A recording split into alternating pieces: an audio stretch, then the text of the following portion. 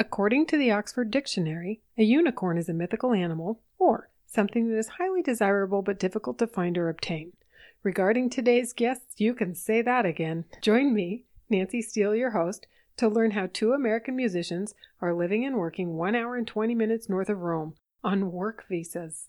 Welcome to episode 12 of Affordable Italy, Living La Dolce Vita on a Bootstring. Ciao. If expatriation and immigration are on your mind, you've looked at Italy and wondered, is it possible? I did. In 2019, I was certain we could do it. In 2020, the world changed. And due to our reaction to it, our situation changed as well. I was no longer certain that Italy was within our reach. Plus, rumors about taxes and visas had me both confused and worried.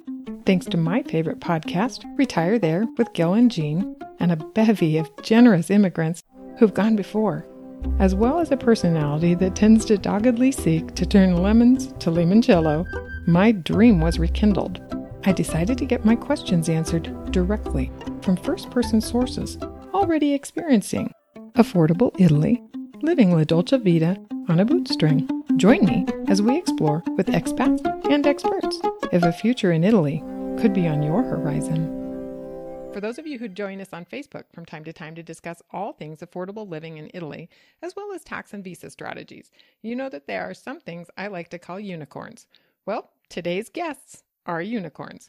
When one considers that globally there are terribly few Italian visas allowed for immigrants to work and earn in Italy, you truly are a unicorn to win one of those, let alone two. Zenobia Bowers and Matt Walker are these mythical guests. In 2019, after living carefully to afford approximately 48 trips to Italy over 13 years, they sold everything, including their house, and moved to a tiny town 1 hour north of Rome to their upper story 500 square foot apartment with 4 cats, remarkably, on work visas. Their careers were exceptional, and I cannot begin to imagine the anxiety they must have experienced as they blew up their lives right before the whole world changed. They are both Grammy-nominated classical musicians and producers who had lived in Nashville and worked with the Nashville Symphony for 20 years, in addition to founding a chamber music group called Alias. Their CVs are so long and honored that I'd have to do an additional podcast to interview them if I included it all here. One meaningful snapshot to me, though, is of Zenobia, a serial Grammy-nominated recording producer, concertmaster, and violinist who at one time developed That Tennessee Project's concert series, highlighting the music of American immigrants. She was interviewed stating, "We wanted to celebrate the fact that most of our beloved musical traditions are the result of immigrants to the U.S., bringing their creative culture to our shores." Life can be so ironic, can't it? Matt, a blues guitarist and a Grammy-nominated classical cellist and recording producer, once wrote a cello duet with a friend who later played it with Yo-Yo Ma. The following year, Matt actually played that same duet with Yo-Yo Ma at the Nashville Symphony as an encore. Matt was quoted as wondering whether he should quit, as he didn't believe he'd ever actually top that. But in this non-music, non-expert's opinion, he most certainly did. In 2020, during the Italian lockdowns, these two incredible people performed 62 nights live and online to their new country and neighbors, which is where the CBS Sunday Morning Show found them. But how did they end up in Italy? Previous to moving, they had started Little Roads Europe, making small-town itineraries to Italy and Ireland for travelers wanting to get away from the tourist hotspots. They've written 4 award-winning guidebooks in that vein. In 2023, they published a memoir recounting the crazy details of their uprooting. It's called I Can't Believe We Live Here, the wild but true story of how we dropped everything in the States and moved to Italy right before the end of the world. You'll currently find them eating, writing, working freelance, playing music, and with cats in Soriano, nel Cimino, or at littleroadseurope.com. Zenobia and Matt, welcome to Affordable Italy, where you are living La Dolce Vita on a bootstring. Thank you so much. Thanks for having us. That is the most thorough, most complete bio I have ever heard. I swear you know more than my own mother. I swear. Oh, your mother must be really proud. Extremely impressed. Okay, you reminded me of stuff I forgot. Oh, there are just some nuggets out there about you guys. And again, there's so much more. Your CVs are just huge. So yeah, kudos to you guys. And I can't imagine the terror that you experienced in leaving.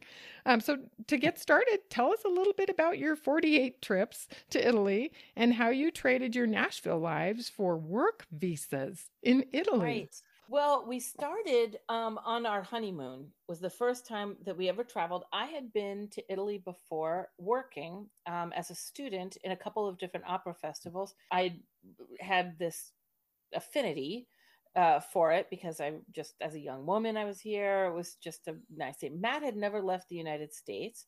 And when we got married, we were in our, I was in my early 30s. Somebody else was in their mid 30s. All right. And, and anyway, when we got married, we had really kind of different likes and dislikes. And he really liked camping. He really liked road trips in the US. And I really, really wanted to go to Europe. Camping for me was like single ply toilet paper. I was really not like feeling the whole thing. So I asked him if he would take a chance with me and have our honeymoon be a trip to Italy. And it would be his first time out of the country. And we got married in our backyard, really, really cheaply. My dress cost $32. And was it 56? It was 36. 36.25. That's right. Mm-hmm. And anyway, so we put all the money towards the honeymoon. We're counting all the dollars at that point already. He really liked it. He really liked being here. But we did kind of the typical thing where we started in Rome, then we took a car after Rome and we drove up to Venice through the countryside. And it was in these in between places between Rome and, in this case, Venice. The places that we saw in between really struck me as special and interesting, and as beautiful as Rome is and Venice is. There's no place like either of those cities, and the artworks and the architecture there are obviously totally unique. Mm-hmm. But we found so many fantastic little places that were totally devoid of tourists. You kept returning again and again. Like when you would recount the trip, you would talk about it.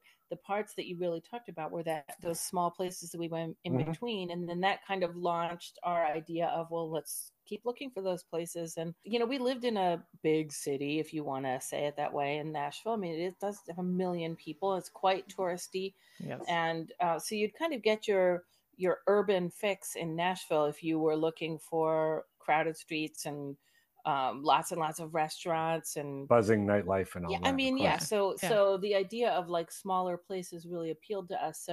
So then we just started going to smaller places in general. And then I think we were taking these little trips and we realized that you could do it really quite cheaply, especially if you were going to smaller places, not at the height of summer.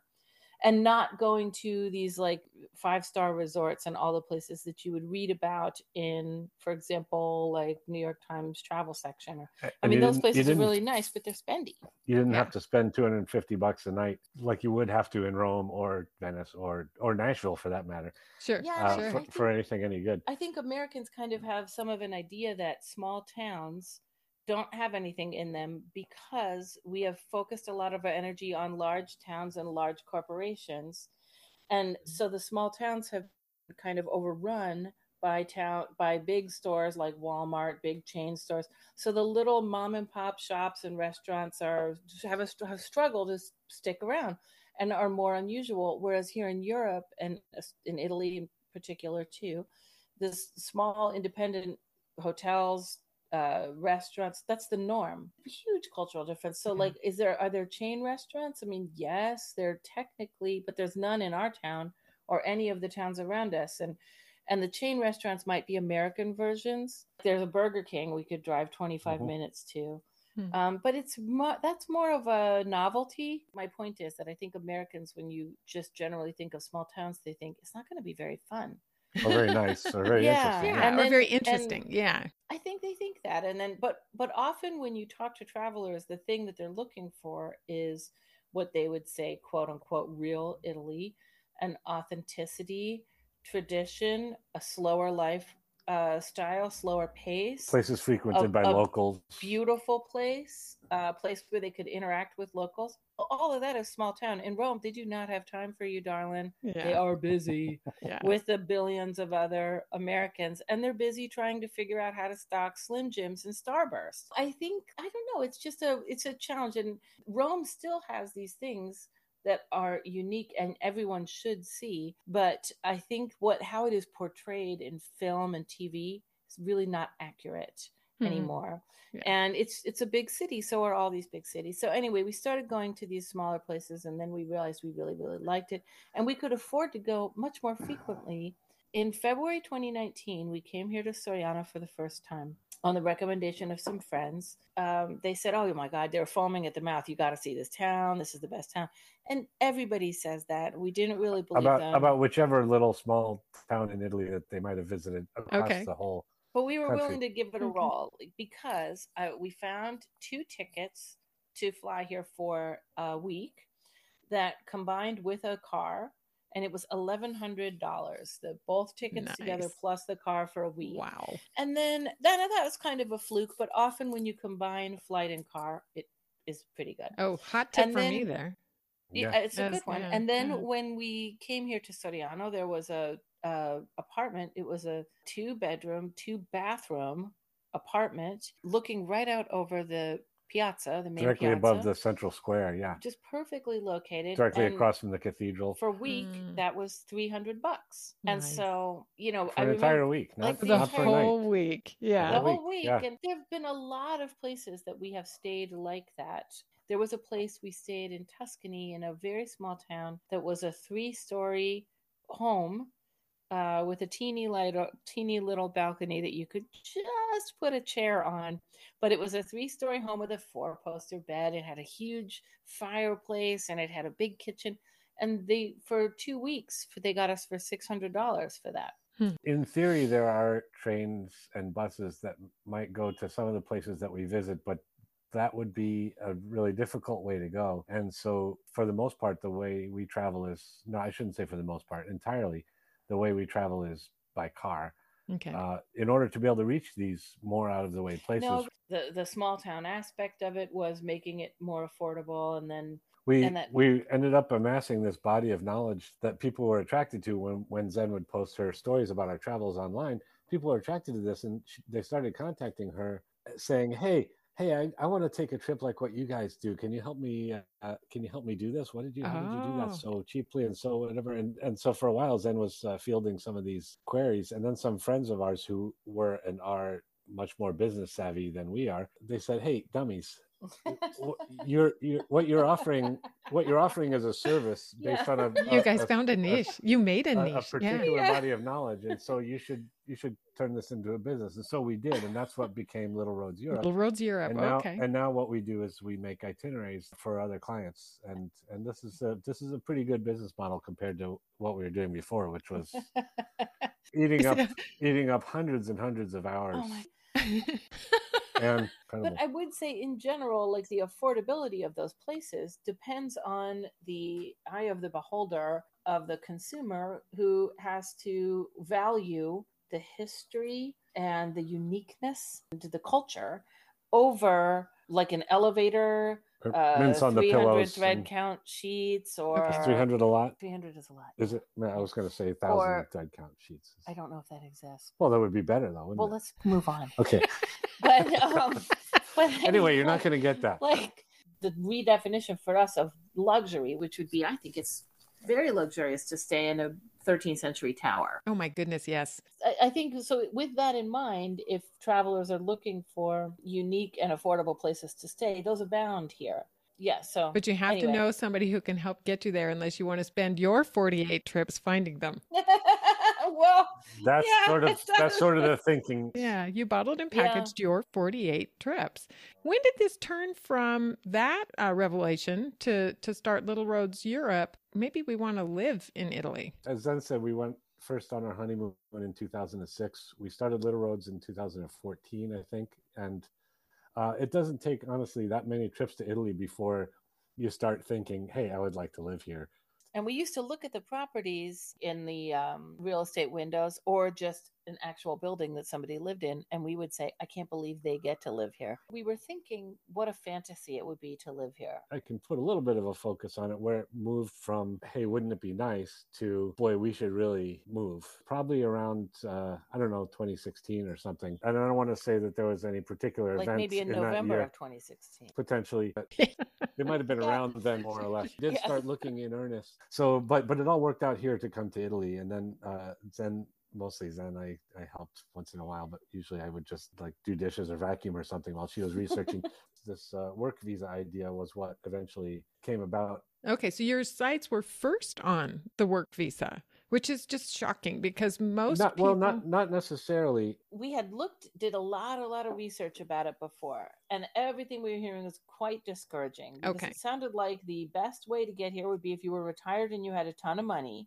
And that was like, how is that going to happen for us? Like, If you have enough passive income to meet their threshold, yeah, you've got a ton of money. Yeah, I mean, come on, you're raking in like, so it just, as we looked at it was funny because honestly, we had done everything quote unquote right. Uh-huh. We both started investing in our retirement plans early. Mm-hmm. Once we got done paying for my college debt, we didn't have any debt except for the mortgage of our home, which we always paid more than we needed to pay. And we had moved from a 30-year to a 15-year and then refinanced to make it even better. Always bought the worst car possible, like the Flintstones car you got to do with your feet. I mean, all this was ridiculous. And then I'll never forget, we sat down with this guy, this retirement guy who was attached to our work. And we sat down and showed him everything. And we said, well, when can we retire? First of all, we wanted to know what's it looking like, when could we retire? And the first thing he said was, well, Mark, that really rubbed me the wrong way. When he went back and he did the numbers and he came back and he said 85. Yes. Are you out of your go back again? Depression. And that was when we felt like we had done everything right. And we were like, this is crazy. That's not a path we can continue, because we're not going to be doing this when we're 85. I'm not going to wait till I'm 85. That's crazy. So we made moves to rearrange all our money so it didn't depend on this guy and his company and his projections. But from our point of view, we were like, let me see. The two options are you keep us alive on paper here till we're 100, and then we can't retire until we're 99.5. Yeah. Or we just say, you know what? Let's just call it a day at 75. And then let's do something else. Now, he wouldn't do that. He made it 85. Remember? He fought us to death. Yeah. So we sort of do the math. Right. To be fair, he had a hard time wrapping his mind around the affordability of living here as well. They don't trust that.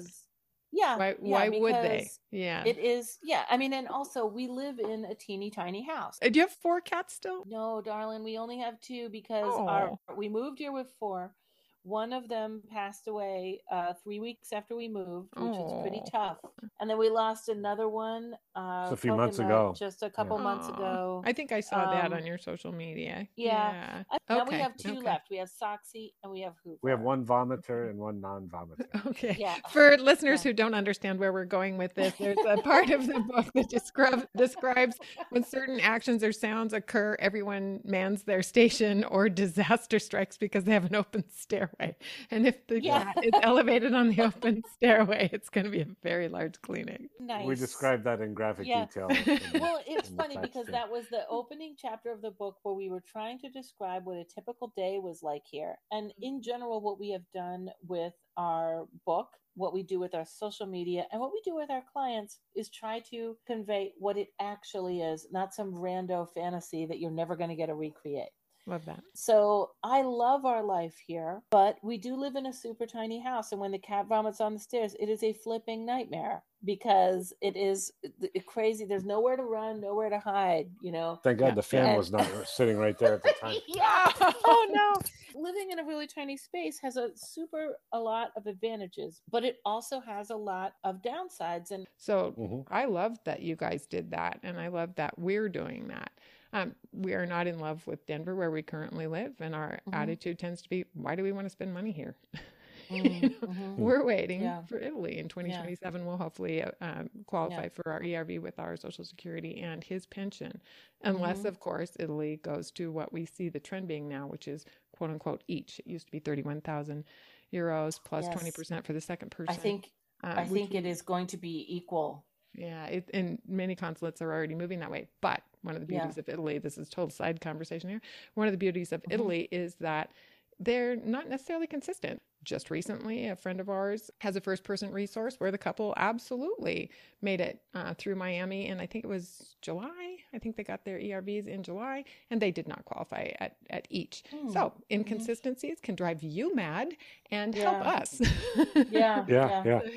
Yeah. And, I think I understand where they're coming from of saying all the costs of living are going up. I think they here and why they're making it more expensive. Also, most of the people who are coming on ERVs, if it's anything from the people that I know personally and all the things I read, they are buying big places, what I would consider big, right? So then Big by our standards, yeah. Yeah. Here, the cost of a bag of pellets that you use to heat the house, 15-kilogram bag of pellets costs €3.50, and we would need 35 of those for the whole winter, roughly. And then, so figure what that's going to cost you for heating for the winter. Not a lot, but Right. then a year and a half later, they were €12. Oh, wow. So now for us, Thank you, now we Mr. need Putin. 35 bags, Yeah, right. right? So you still need 35 bags. Mm-hmm. Or you could, get an extra sweater and extra socks and take it down to 32 bags, but you're still getting around there. But the fact that our place was so small, the price jump in the cost of those pellets to heat our house in the winter was pretty small overall in terms of overall spending. Whereas somebody that bought a big villa with 4 bedrooms and all that other stuff, as some of the Americans that we know have these big places like that, they have to close off, and Brits as well, yeah. And they live in a single room all winter, basically, huddled over a flame.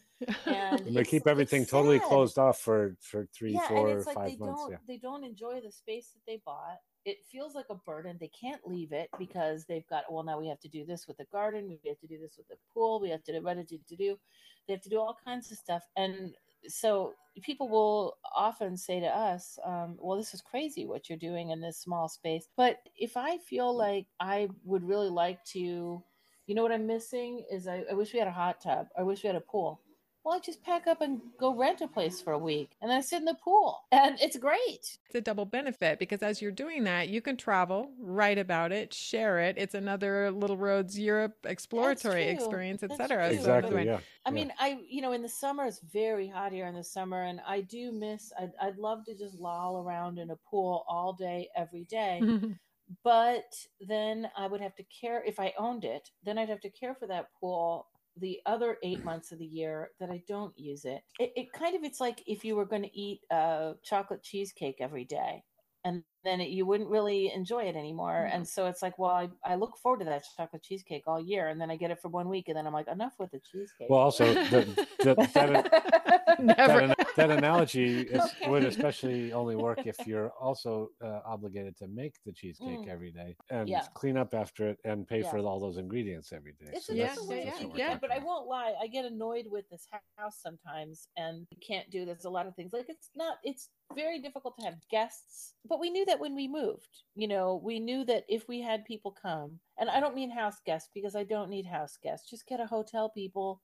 But I mean, like having a dinner party. I love it when our friends come to visit because they can just stay in a hotel, and then and there's plenty of nice places here that are really cheap, and then we can all go out to dinner and everybody has their privacy after, and I really appreciate that. Yes. I do miss a little being able to invite my friends into my home to cook a meal at our table, sit down, and since we don't have a table or an oven that is larger than like a Holly Hobby oven, but you just go take them out to dinner somewhere nice instead.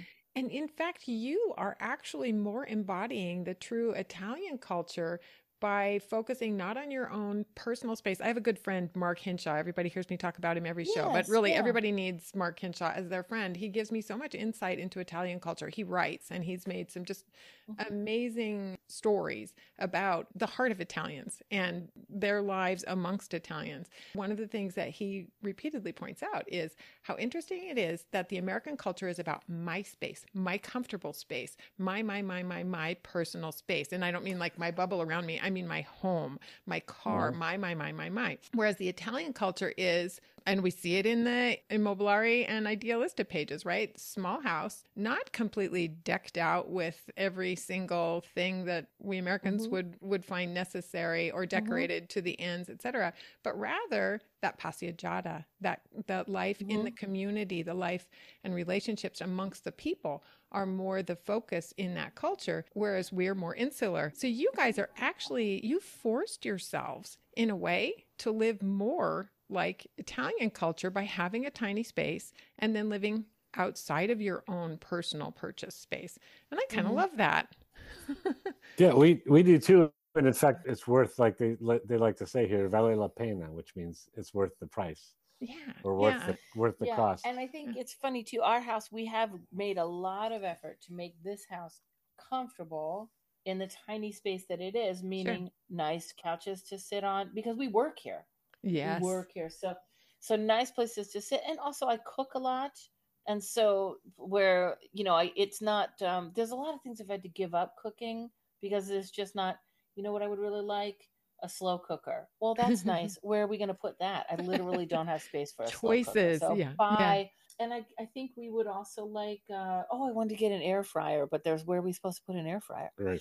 Yeah. And the other thing I wanted to get was, I used to have in the house the Soda Stream where you could make but there's I literally don't have counter space. Yeah, we're not getting any. Forget it. It's done. Or rather, which things do you want to give up? This is to make room for that. Yeah, it causes you to pare down. Yeah. It really does. It really does. But I mean, we have made a comfortable space in here that we can be in. We are at home a lot.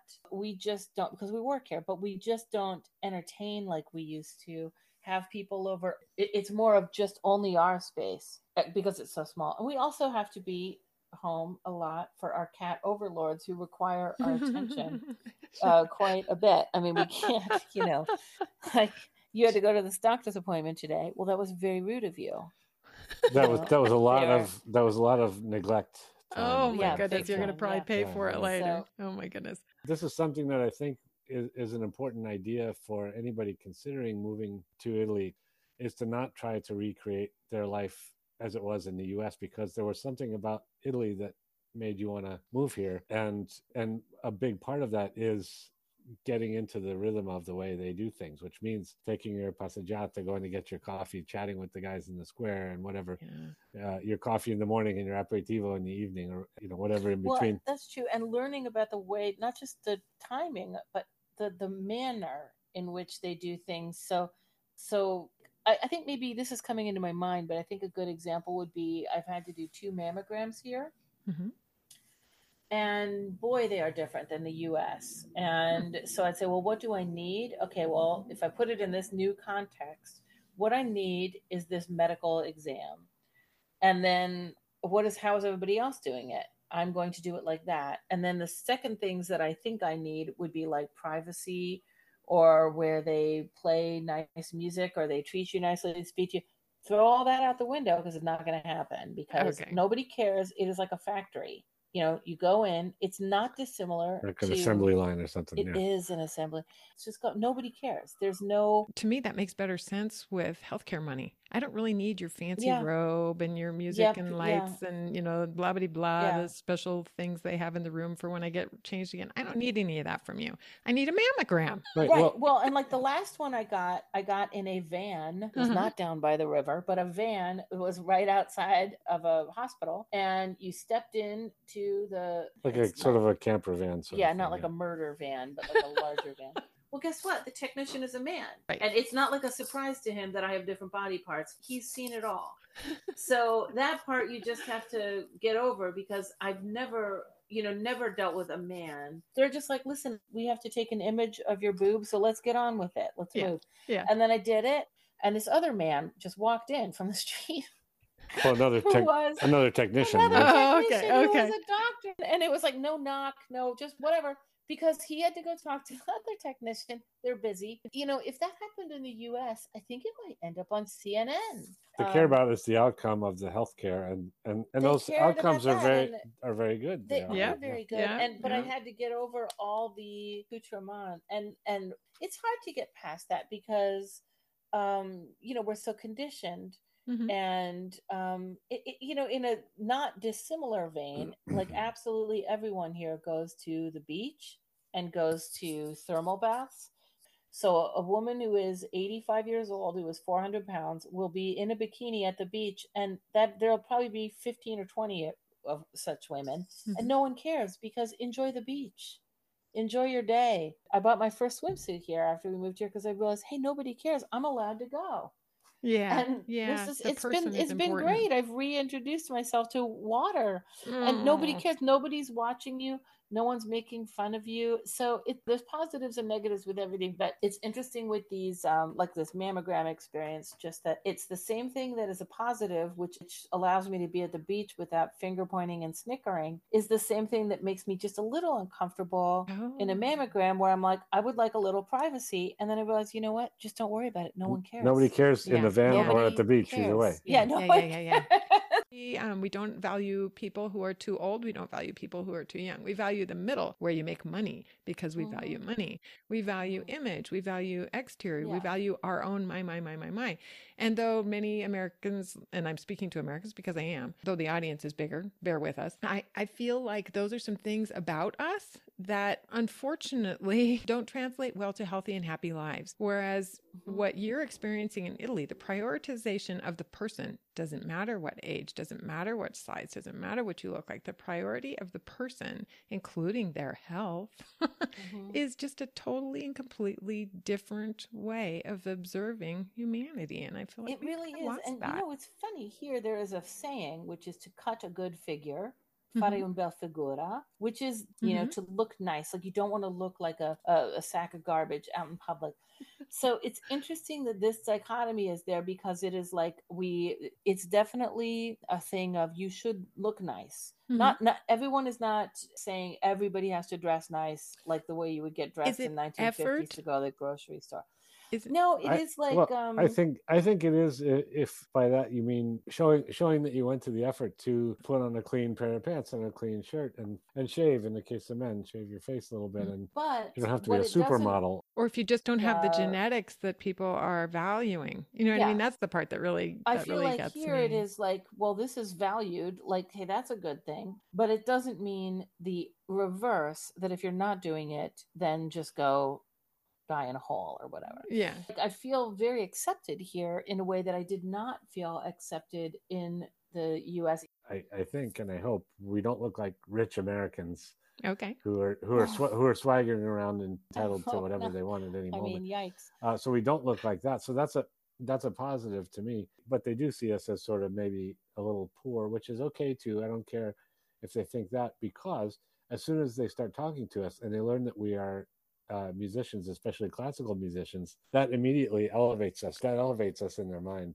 Okay. So it's nice. It's nice for us in particular, and I understand that that's not a circumstance that most of your listeners will. So how did you convert from, okay, we think that we would like to actually live in that culture, to getting a work visa? Not just one, two. Truly, I call you unicorns when I talk about work visas. Well, we know very few other Americans that have work visas here. I can count them on one hand. What happened basically was, we, on one visit here to Italy, we decided to go talk to, in fact, the same visit where we first saw Soriano in 2019. We decided to go, again, because of Zen's exhaustive research. She had identified a immigration lawyer who lived and worked in Florence. And so we decided to make an appointment with him and chat with him about whatever possibilities might exist to sort us out to get here. We met with him. We talked about all of our Little Roads business and the travel things that we did to try to bring good travelers, good visitors, good tourists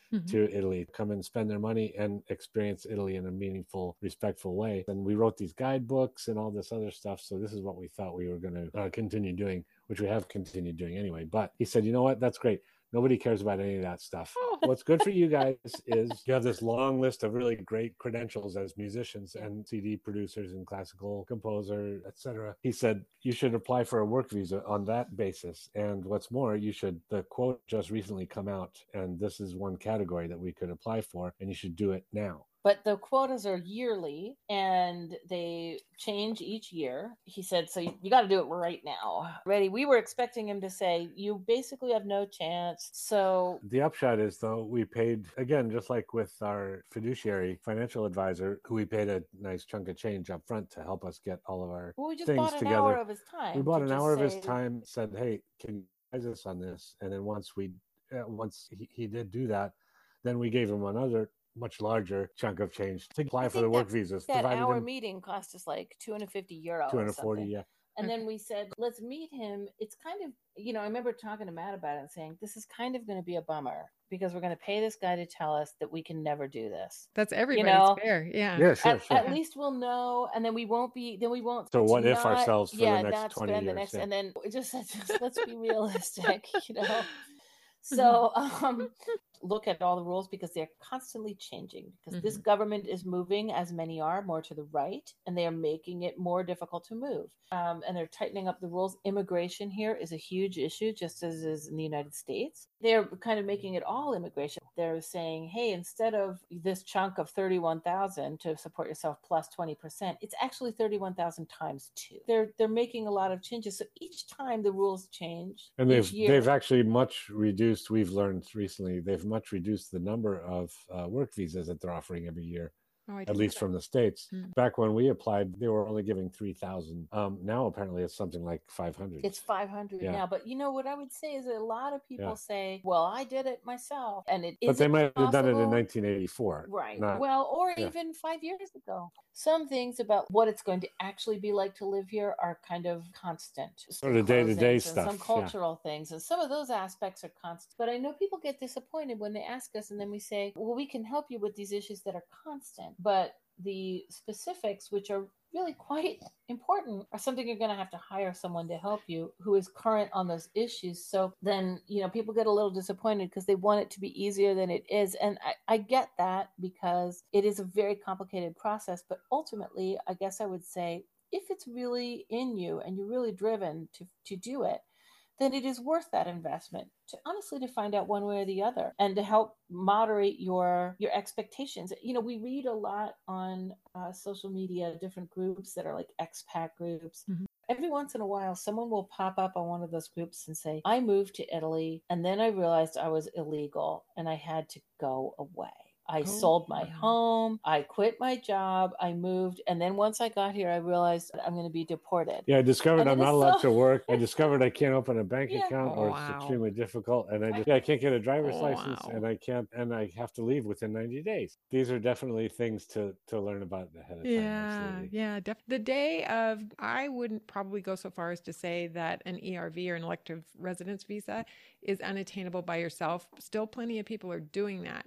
But in certain consulates right now, you darn well better make certain that you know kind of what the new trends are. And of course, they're unofficial. Right. But becoming more widely talked about in other consulates, probably still doable by yourself. But the other visas, If you were getting an ERV, you wanted to do it on your own, but you were intending to sell everything, including your home, and move here for the rest of your life, that's definitely worth hiring somebody to help you before you do that. Because, some of these guys you don't want to screw up. Yeah. Well put, Matt. But I mean, to be fair, most people aren't that way. When people Italians ask us about our move here, they always assume that we are temporarily here. Right. Zen likes to say those things which really scandalizes the people that we talk to, especially the older people, which she tells them in Italian, I'm only going to go back to the United States in ash form. So. and then they're like, oh no, they start crossing themselves and stuff. That is, and that's not quite true anyway, because we will go back to visit family as visits. Generally, better that they come to us. I think they probably agree too. All right. Well, on that note, a lot of people are utilizing the podcast the same way that I actually intended. They're shopping towns, they're shopping regions, etc., for affordability. Other people maybe not actually looking at it from an affordable standpoint, but they learn a lot of everything, the region, the culture, the et cetera, and what is to be offered. So we're going to focus a little bit more now on the town that Matt Walker and Zenba Bowers have moved to. The town name is Soriano nel Cimino. They're about, from what I saw on Google Maps, maybe an hour and 25 minutes drive north from Rome. about an hour and 45 by train. I'm sure that that's probably variable. Google isn't always entirely correct for me. As listeners know, one of the important things that Pete and I are weighing in terms of where we would like to land in Italy is proximity to water. And I thought that I saw you guys were pretty close, maybe an hour and 10-minute drive. Tarquinia, am I saying that correctly? We are just a little over an hour to the sea. And also, if you go in the opposite direction or south, we are about an hour to Bracciano, Lago Bracciano, so big lake. We are about 45 minutes to Lago Bolsena. So those are freshwater lakes that you can swim. I don't know if that's on your radar or not. There's also Lago Trasimeno, which is another hour north, and that is a really nice one. Then, unfortunately, Lago di Vico, about 20 minutes from here, go take a walk around it, but you wouldn't want to get in it because it's been destroyed by hazelnut farming, and everybody loves hazelnuts so much. We have hazelnuts all in this area. Large producers like Ferrero Rocher, chocolate the guy who owns producers. it is the richest man in Italy. He's been in Italy, and the company has taken over huge swaths of real estate all around this area and extending out, removing everything else except for hazelnut. Well, it's very important to this area because everybody loves Nutella and everybody loves Ferrero Rocher, and we did too. And when we first moved here, we were like, oh my God, these hazelnut kind of forests. Because there are acres and acres of these big hazelnut groves, and they're all in perfect rows. And so you look down and you're like in a little magical tunnel, like you expect leprechauns to hop out or something. Beautiful. So it's a little bit of a bummer to say that hazelnuts are extremely poisonous because of the way that they are farmed. And so like Lago di Vico has been poisoned to where you can't swim in it because of all the runoff of the hazelnuts. The pesticide has gone into the lake and destroyed it. Matt and Zenaba, this goes contrary to discussions about farming and agriculture in Italy. This is actually exceptionally interesting. We know this was contrary to what we had previously understood, and we were shocked to learn that it's such a insidious industry, unfortunately. Now, can I say, it doesn't mean you can't like hazelnuts. It just means you have to be more selective. It's like the difference between like, hey, I like pulled pork. Okay, great. I also like pulled pork. Do you want to get pulled pork from like Piggly Wiggly in the sale lot? No, then you know it's going to be the worst pulled pork ever. Factory farmed, like that pig had a horrible life. So then you have to just suck it up and get a pig from a real farm. It's the same way with hazelnuts. So we don't eat hazelnuts anymore. You can find hazelnuts here that are farmed responsibly without the pesticides. Okay. By the way, the interesting thing I think is the reason that they need to put so many pesticides in is because they've clear-cut everything else. And normally, not in the wild, but when hazelnuts used to be cultivated along with other plants in the near vicinity, there was a sort of symbiotic biosphere or something that the plants sort of took care of each other. The ecosystem was balanced. And prevented, ecosystem. And so now when they wiped out everything, then they had to replace that with farming like Americans. But when you cut down all the flowers, then the bees don't have anything to eat. So, for instance, and so, birds are entirely important. You need hedgerows, et cetera, et cetera. So it's hard, and I know. And this particular industry has been, I think, much less regulated than the wine industry here, which is highly regulated, or the olive industry, which is also highly regulated to the point that it's illegal if you buy a property and it has any olive trees on it at all, you cannot remove them. Period. Full stop. Because those aspects of Italian agriculture have been really heavily controlled for decades or centuries, really. So hazelnuts is a problem. So like Lago Bolsena, very beautiful lake that is still very, very good for fishing, swimming, and beauty. The people that live around that are working very hard to keep it that way from hazelnut farming, because it wouldn't take too long if all the property around it got sold up by hazelnut farms, then that lake will also be poisoned to death. Oh my goodness. This is like a peek under the skirts of agriculture and big money in Italy. Yeah.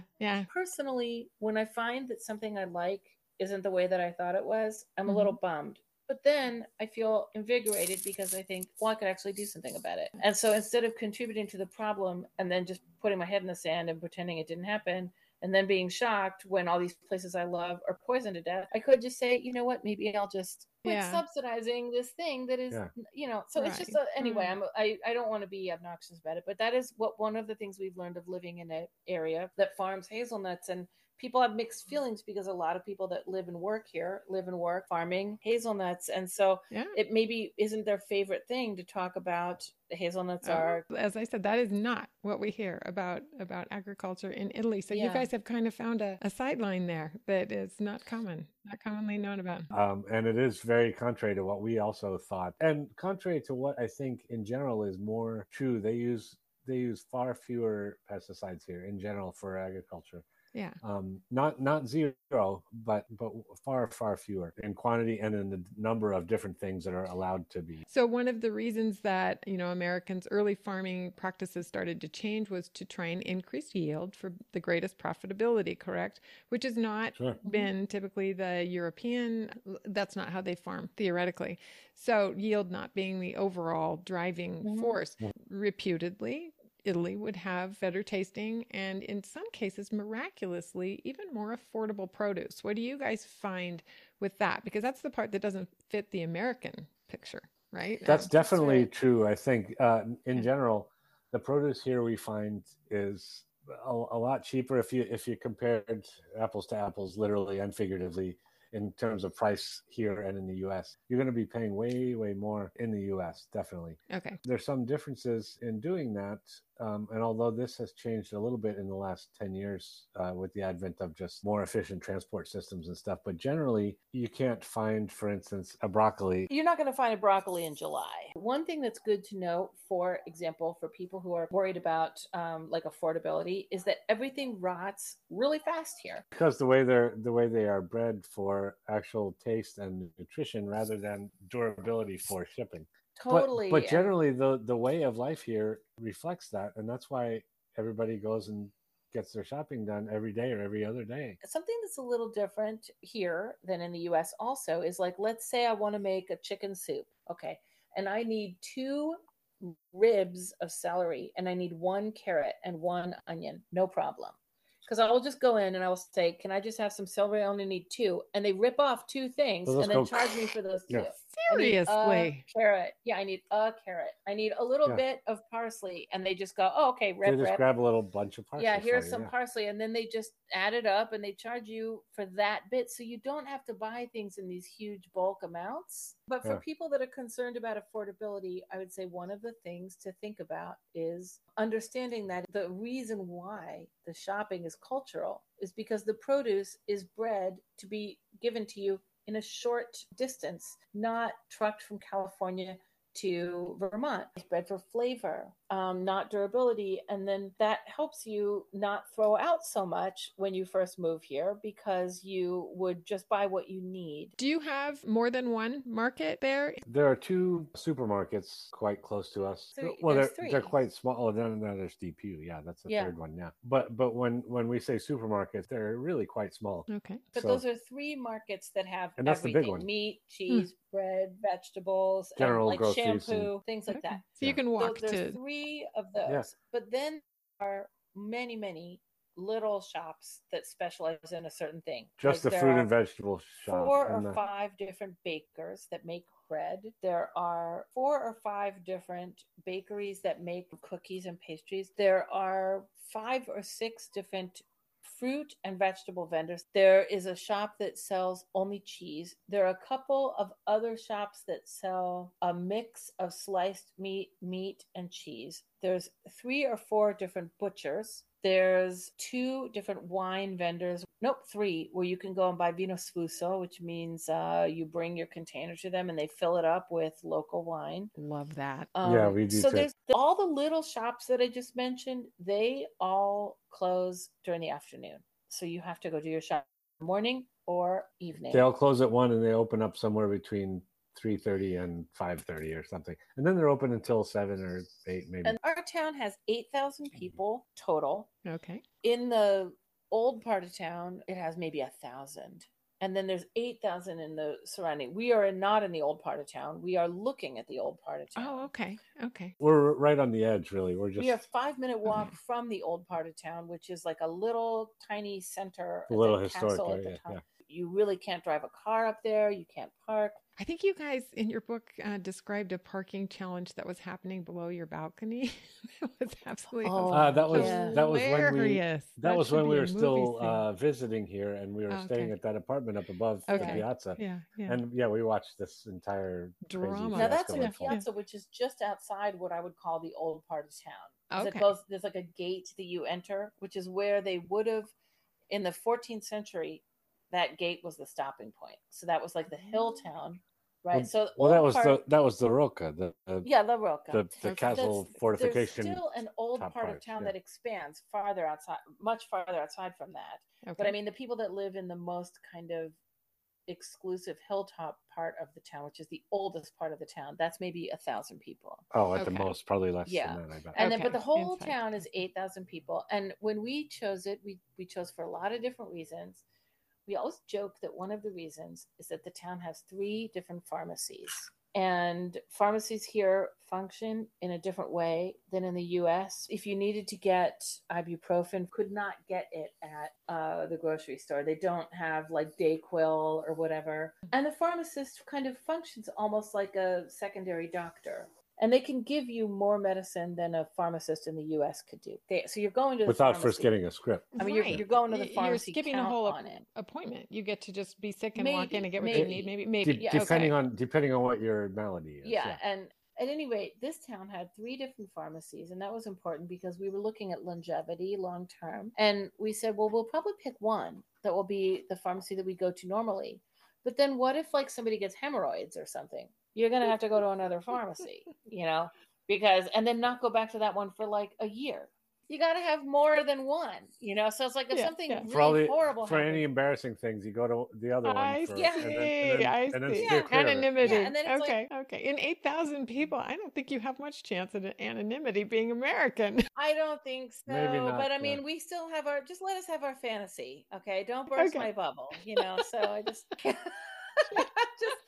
for us, this town is perfect because all the things we just said, of things you can walk to.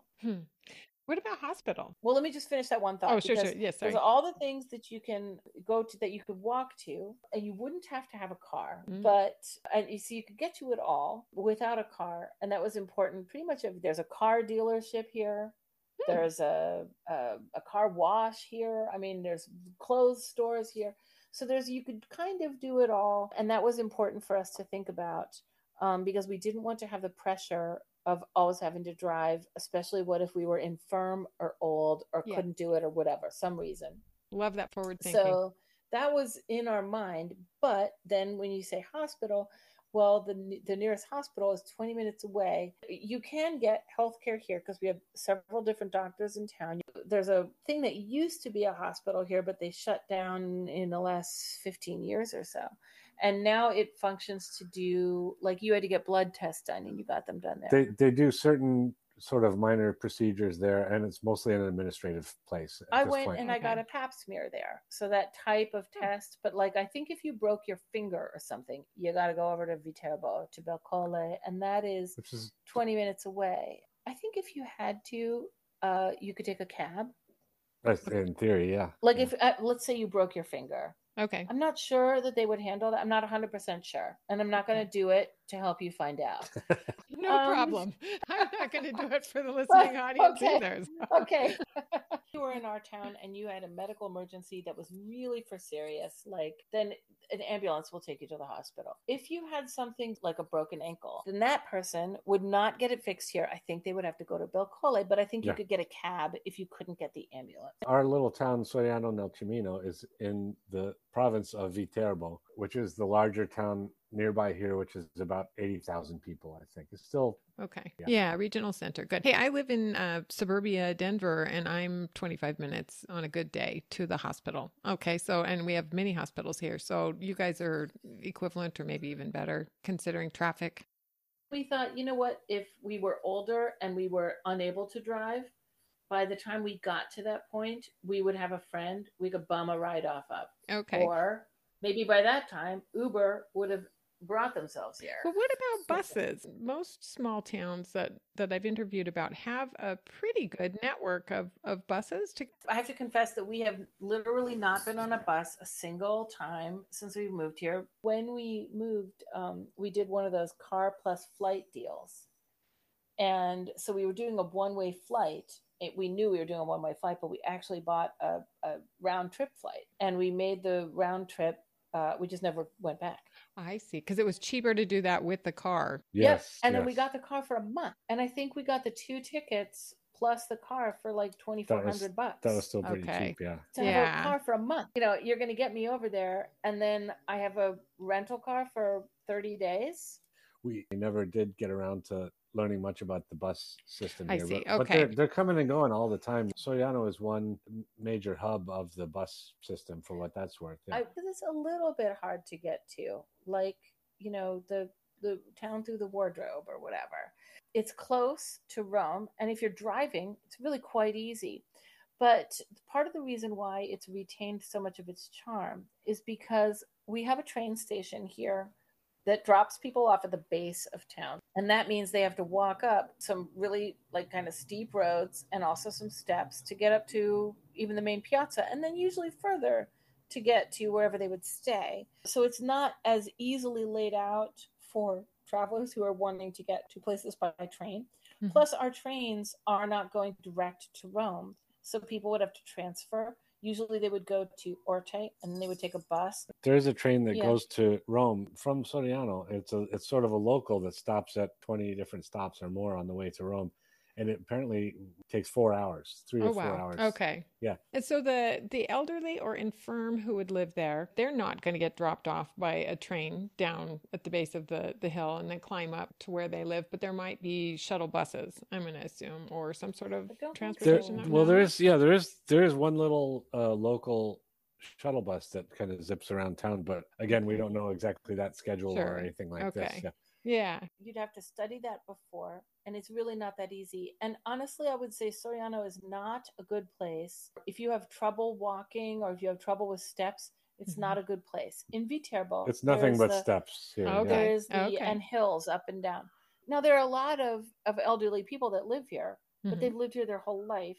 And they don't walk up and down the town all day long either. They kind of stick in their little area. But even if they do, their stamina has been forged in the But there is in Viterbo there are the bones. Santa Rosa, who is was a 14-year-old girl who was then sainted, and she and her family back in like the 13th century or something. Yeah, she and her family were exiled from Viterbo, and they were sent to Soriano as a punishment. Because it is so hilly, and that was part of their punishment, was having to deal with this was considered like a godforsaken hinterland 600 years ago, because everything was so steep and remote. And how are the locals with you? Have you guys been embraced? Do you have friends that are Italians that live there?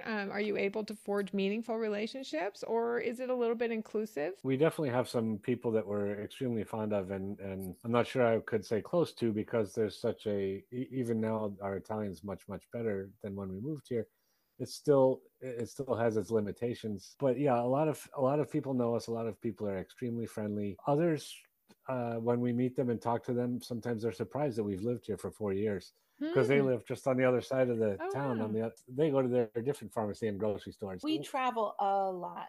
I would definitely say the number one reason that we're a little still stranieri, meaning foreigners, is because of our language issue. But now that I said that out loud, I would have to partner it half and half with the part that our lives are just very strange.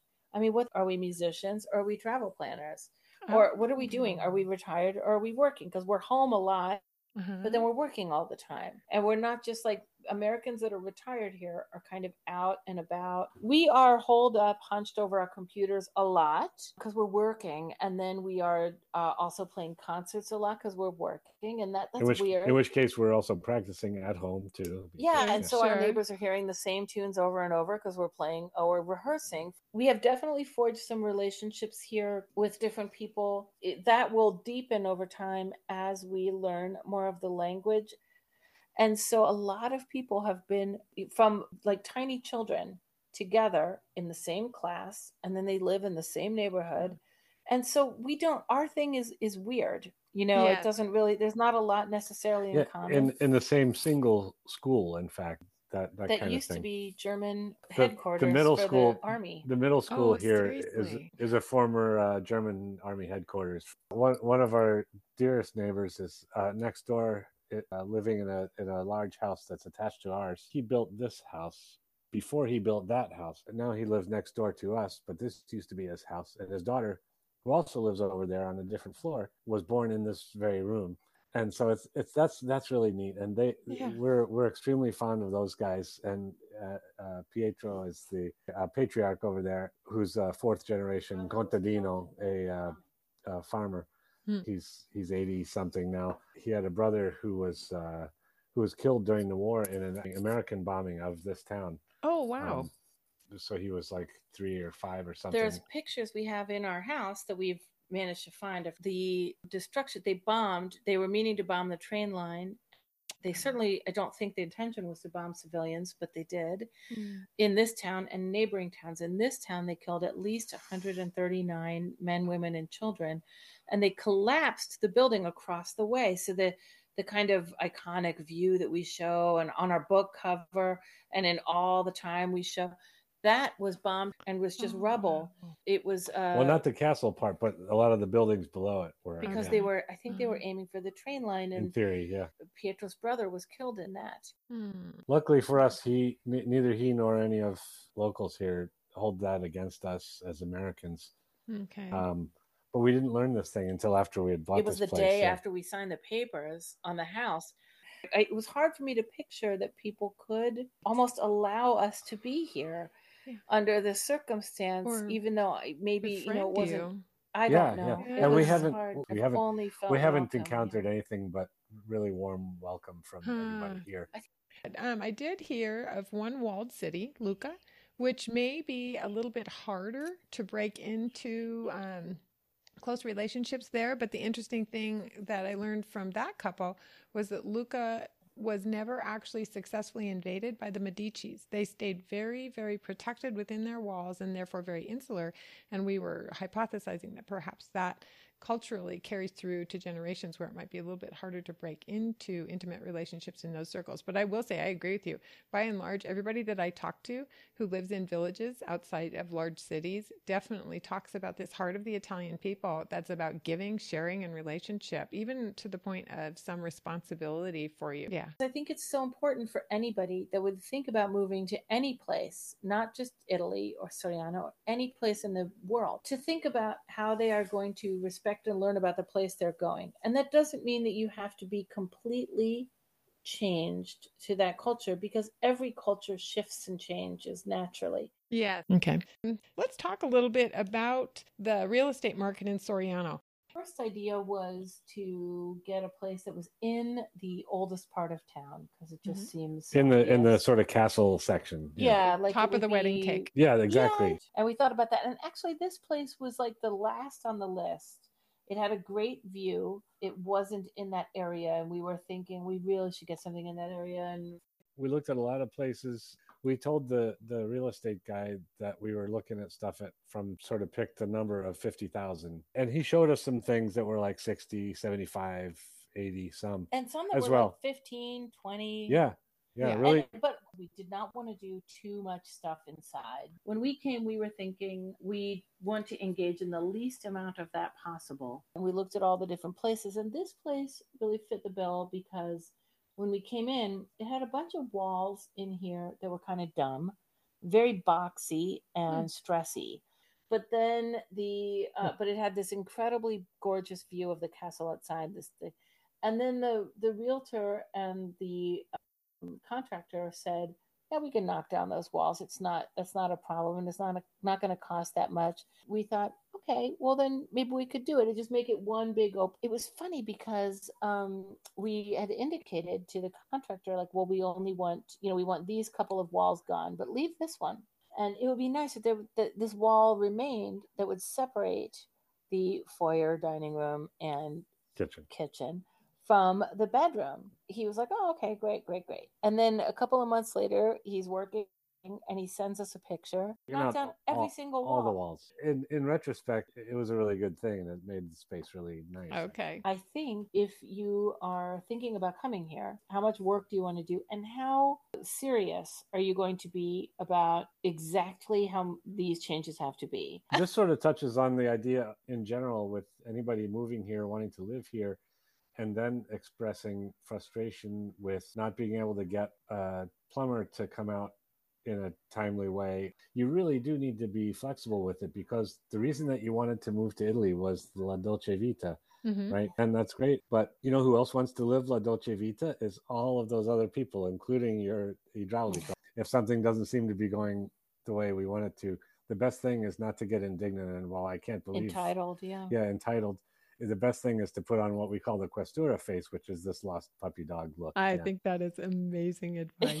that really gets, well, it's easy for us that because really gets in the general result. we are very grateful to be here. That's what we want to, that this is where we want to be. We want to impart and we that pretty all the much time. do anything to be here. So it comes naturally. But I would advise anybody else, if you wanted to have an easy path here, that's pretty much the best way to go, is just be grateful to be here. People read that off of your body language, I think. Sure, and especially questura face. That was great. Well, I did a little poking around about real estate, and I will say that I have learned, if nothing else, I have learned that Idealista and Immobiliare are not reflections necessarily of what the local housing market really is. But in terms of what I found, there is a broad range of housing available in your area. I mean, from houses that need total rehabilitation and therefore are extremely inexpensive, all the way up to multi-million-dollar villas. And again, you're an hour and 20 minutes from Rome, so one would have to assume that you are definitely an outskirts, almost suburb for some people. Listen, people do come from Rome, from Soriano. They do go work in Rome, some people. Sure. Immobiliare had a 90,000 euro home with 2 beds, and it mentioned 2 bathrooms in one part of the description, but then in other parts of the descriptions it said 2 bathrooms would be like so nice for many people. Yeah. But that was 90,000 euros. It had 2 balconies. The finishes, it could use a little love, but it was incredible views and seemed like, that would actually be a pretty good value to be so close to Rome, especially. There was another very charming with much better finishes, 1 bed, 1 bath, terrazzo, garden, etc., 135 euros. I think they said that was in a centro. And then there was a 165,000 euro semi-detached house in a piazza, very modernized, 7 rooms total, so 4 bedrooms, 3 baths, totally habitable, gorgeous views from the terrazzo. It had a garage surrounded by a garden too. It's really hard for me to know when I'm looking at real estate what I'm looking at and if it actually is anywhere near what the actual housing market there would be. Do you guys know in terms of buying or renting kind of what things are, what's happening in Soriano? We have some friends who have been renting. They got a 5-year lease on a place up in the old town, the Roca, that we were talking about. It's a 1-bedroom place that's a little bit bigger than ours, so probably 600. I think their place feet, is like much more physically comfortable than our place. Like if you're sitting in the place, because it's laid out in rooms, and I think it's much nicer. It's got a much bigger bathroom. They have a little terrace too, overlooking the other side. And so all of that is like, by its face, all of that is better. But then there are 2 downsides, I would say, to it. It has electric heat, so you're really reliant on that, and that could really kill you. That gets very expensive. Also, there is no parking around it, so and you've got to walk up and down a lot to get to it. Not just parking; you can't drive up to it at all. The price of this apartment is pretty good. It's quite good. Yeah, it's good. They're renting that for it's 300 euro per month. Oh, wow. Oh, they bought a 5-year lease for that. So I suppose on a shorter term, maybe you would have to pay a little bit more. I'm not really sure. What is the hottest hot usually? I know this summer has been especially brutal. What is the hottest hots you guys suffer? It got well up over, I guess that would be 100. Yeah. Okay. Any number of days over the summer. Yeah. Last year we added a unit that is air conditioning and heating. Good. How about winter? How cold does it get? And you mentioned snow, I think. We've seen almost 0 snow since we've moved here. No, we've seen pictures of snowy Soriano back in the day, and it would pile up to the point that the trains couldn't run through and stuff like that. And since we've been here, and since several years at least before we moved here, there's been little or 0 snow. However, it did get cold any number of times. It did get below freezing a bunch. I doubt if we'd seen anything less than about 25 or something Fahrenheit. Okay. Natural disasters? You seem to be a little further away from the earthquake centers. I'm assuming. Actually, you know. this is an area that is liked by the Italian government to dump nuclear waste in because of another new its fact. inability to. Because geologically, this zone is pretty not susceptible to earthquake. So that was like a year and a half ago. They were talking about. So they're saying because of that, this might be a good place. It's a great place to put it because. So it hasn't happened yet, but it's being considered, or there. Well, it was considered. There was a huge uproar for a while about it, and I haven't heard anything about it for a while. But what I did learn out of that is that this is a desirable area to put that in because we won't have earthquakes in this area. I feel like I'll tell you what we experienced last year, which was pretty tough, was last summer, all across the country, a 70-year drought. But what happened here was several of the homes in neighborhoods that were kind of in, not in the center, as close to the center as we are, but we're a little farther out, did not have water because they apparently are getting water to their homes from tanks. And those tanks weren't getting filled up. And people were getting really upset about it, understandably. And they had to bring these trucks big water trucks full of water. Yeah. And they put a whole thing of you're not allowed to water your plants. You're not allowed to fill up your pools or wash your car. Italy particularly is facing what's probably going to be a pretty severe lack of water in the next few years because so much of the rivers that feed so many of the agricultural areas are coming up from the Alps, and the Alps aren't getting as much snow retention as they used to because of global warming and climate change. Yeah. So the sort of base of snowfall and precipitation up there that kind of gets stored up and then melts down in the spring just isn't happening. And so many regions like the Po River Valley and the whole region around in Emilia Romagna, Parma, Modena, Bologna, over to Ravenna, that's a huge sort of breadbasket region. And the Italians are now starting to have to think about different ways of doing the agriculture and maybe growing different things at different times and stuff like that because of this present and looming lack of water. And I had not heard about that being a potential problem in the north and central. You're always aware of it in the south, and that's talked about quite a bit. But wow, I had not realized. Nobody will be left unmarred.